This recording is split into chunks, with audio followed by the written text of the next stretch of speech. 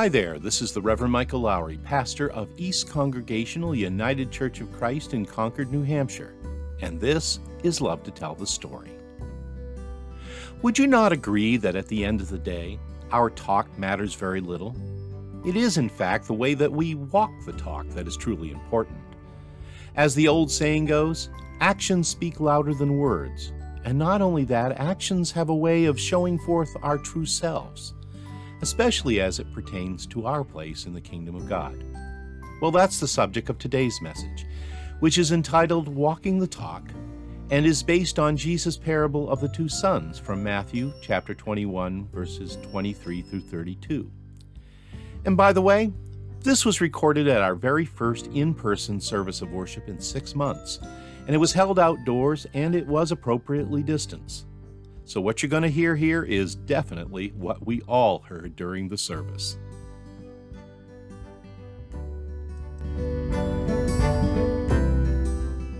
Let me just say this up front. I could have been either one of those two sons. I actually remember a whole lot of times growing up when my father would ask me to do some chore or another. Raking leaves in the front yard, for instance, or stacking firewood in the garage at camp. And just like the second son in Jesus' parable, I would say, if not altogether happily, at least somewhat willingly, "Sure, Dad, I'll do that." But somehow, I never did seem to do it or get the job done. There was always something I needed to do first. Always something I wanted to be doing rather than the job I was supposed to be doing. And the best part of all is I always had a perfectly reasonable, well thought out reason for not doing the job I had been given. Had a chance to hang out with my friends. This could wait. Or it was looking a little bit like rain. There's no sense of getting started if I'm just going to get rained out and get soaked. Or, and thinking back, this is a true story, and this excuse has always remained my personal favorite. It's only October, and all the leaves haven't fallen off the trees yet. So why even bother to rake up the leaves when just more are going to fall and I'm going to have to do it all over again?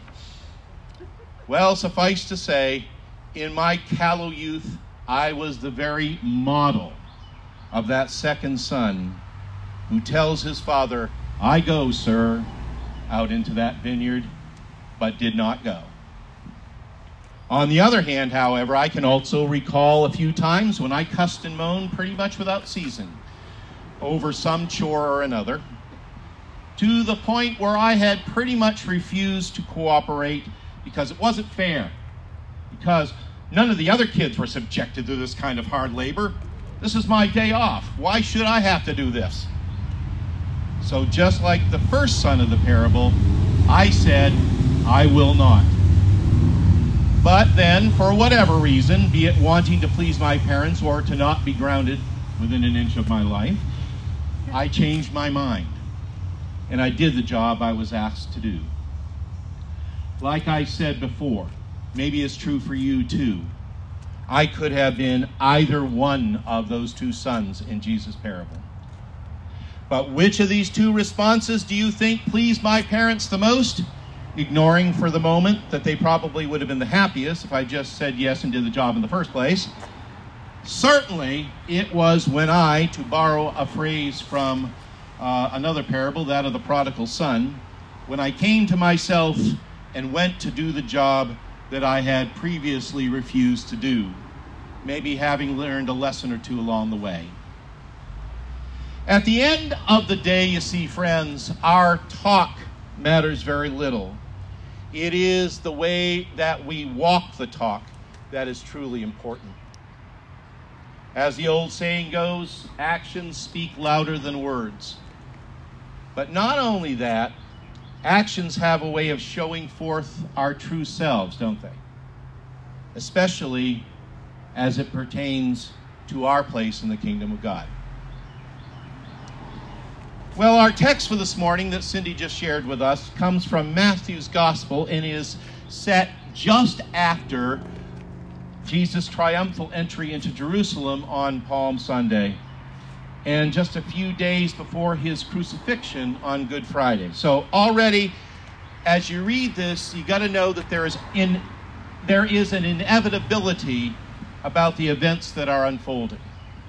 In fact, as the Reverend Nicky Hardeman of McAfee School of Theology has written, as we pick up the reading today, emotions are high, the politics are tense, and Jesus has a sense of the danger his life is in.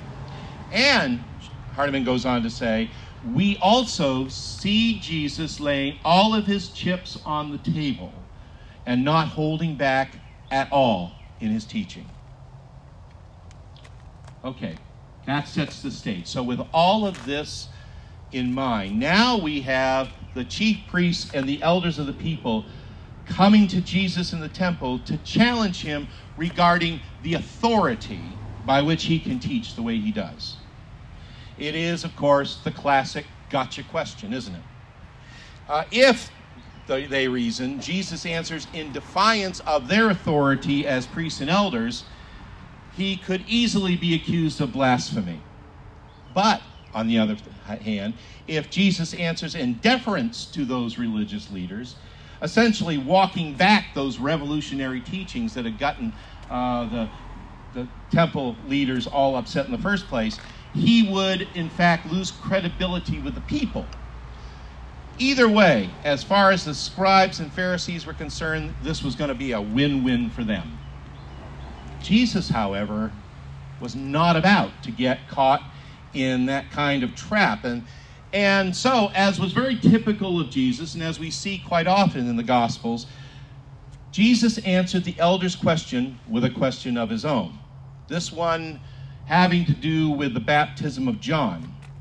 And this was a question that the temple leadership had no intention of addressing, for much the same reason that Jesus wasn't going to answer them. They would just get caught in a trap.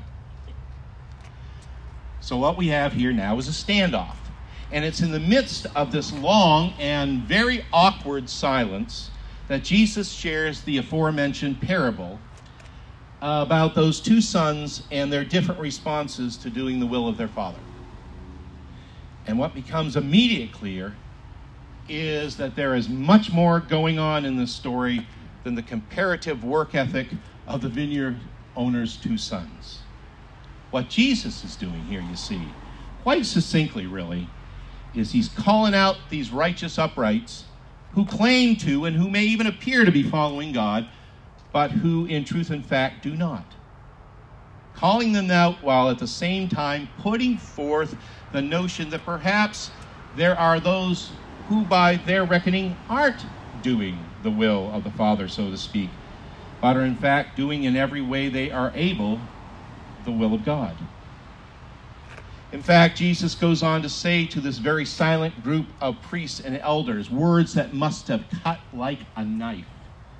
Truly, I tell you, the tax collectors and the prostitutes are going to go into the kingdom of God ahead of you. Now, by the way, just to give you some background on that, that was a statement not only shocking in and of itself, it's shocking to us even now. But also, you've got to understand, this was a statement rife with the politics of the time.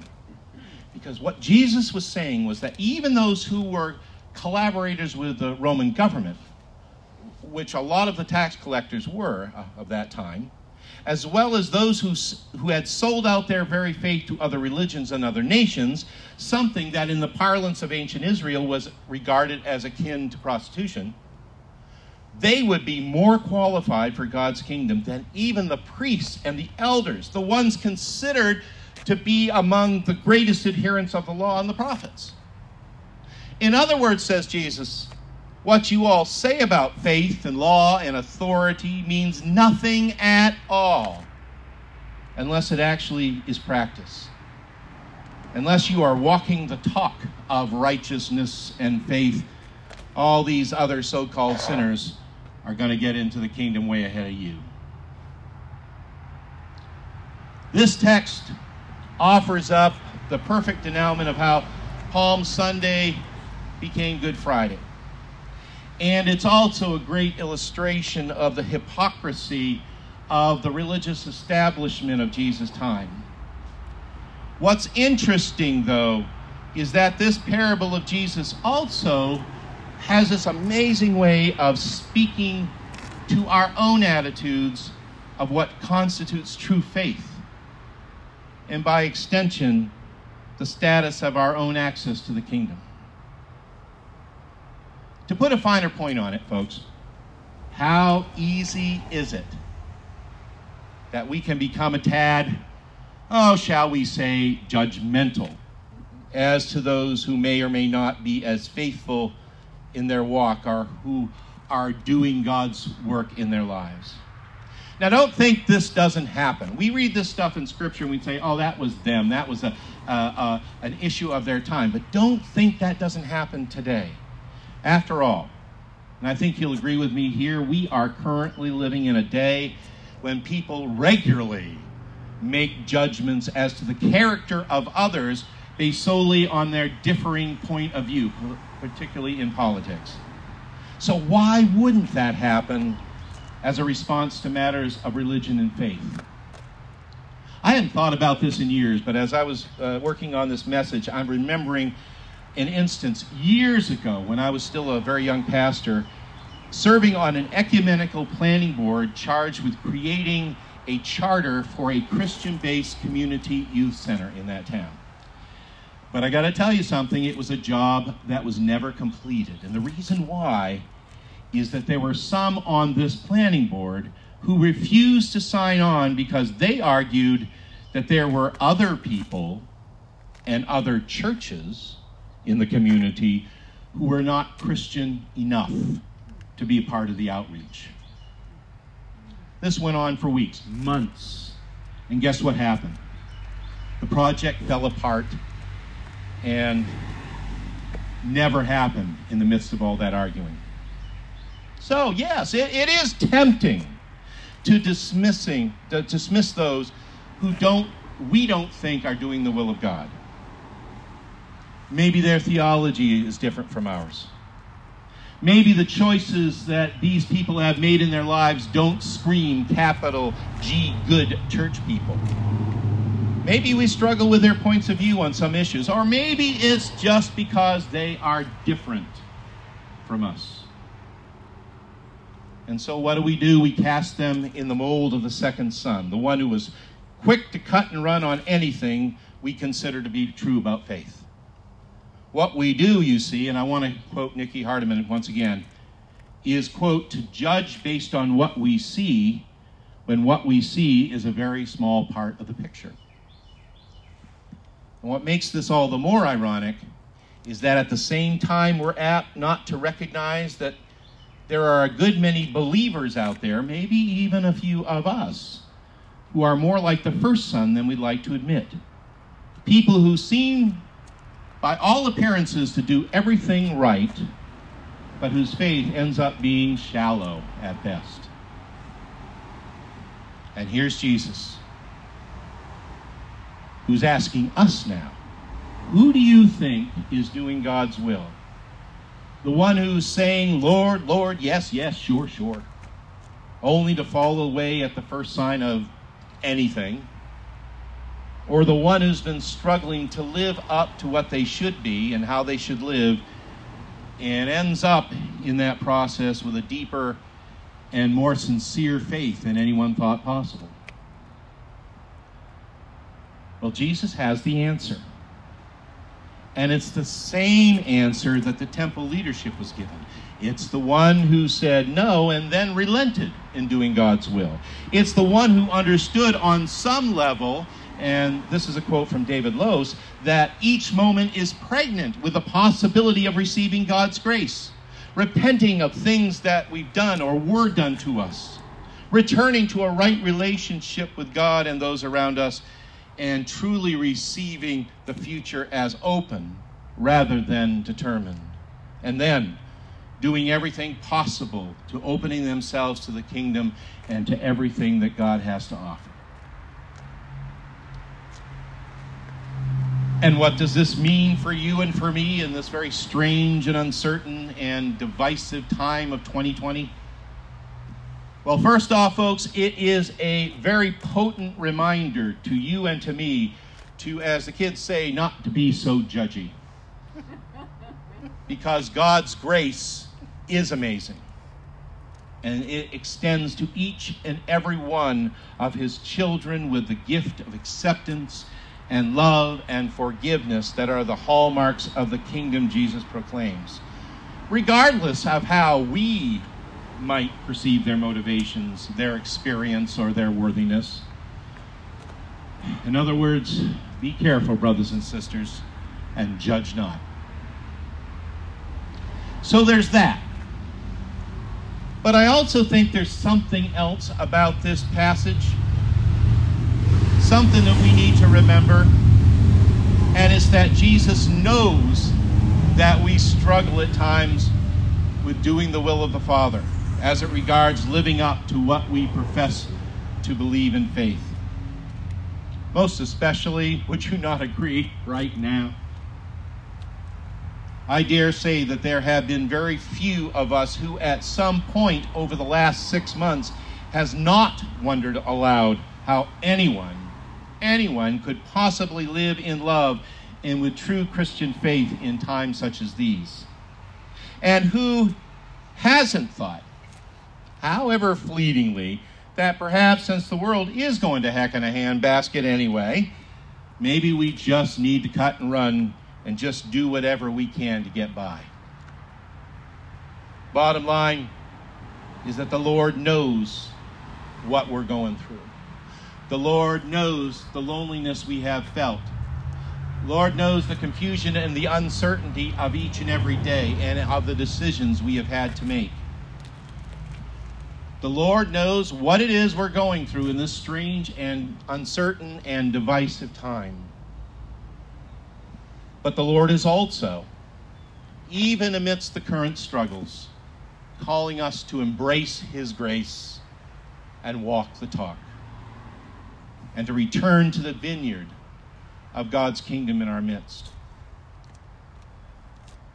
Wherever we are, however our days are unfolding right now, whatever the jobs and tasks and chores that are before us, we, in the midst of all of it, are being called to do God's work in this time and in this place, in our own time and in our own setting. And by that work that we are called to do, our faith will be made stronger. That's the promise. Beloved, may you and I answer the call today. And as we do, may our thanks be to God. Amen.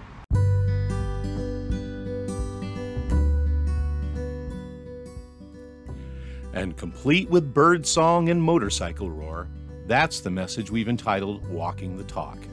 And it was recorded for our September 27th outdoor worship service at East Church in Concord, New Hampshire. And since we likely won't be returning to in-person services of worship for the time being, we'd invite you to join us for online services each and every Sunday at 10 o'clock via Facebook Live on our East Church Facebook page. We're finding a lot of value in coming together this way in these days, and we'd love to have you be a part of it. And with that, we're at the end of another episode of Love to Tell the Story. This is Michael Lowry, and I do thank you for listening today. And until next time, stay safe, be well, and may God bless you with a great day every day. We'll talk to you soon.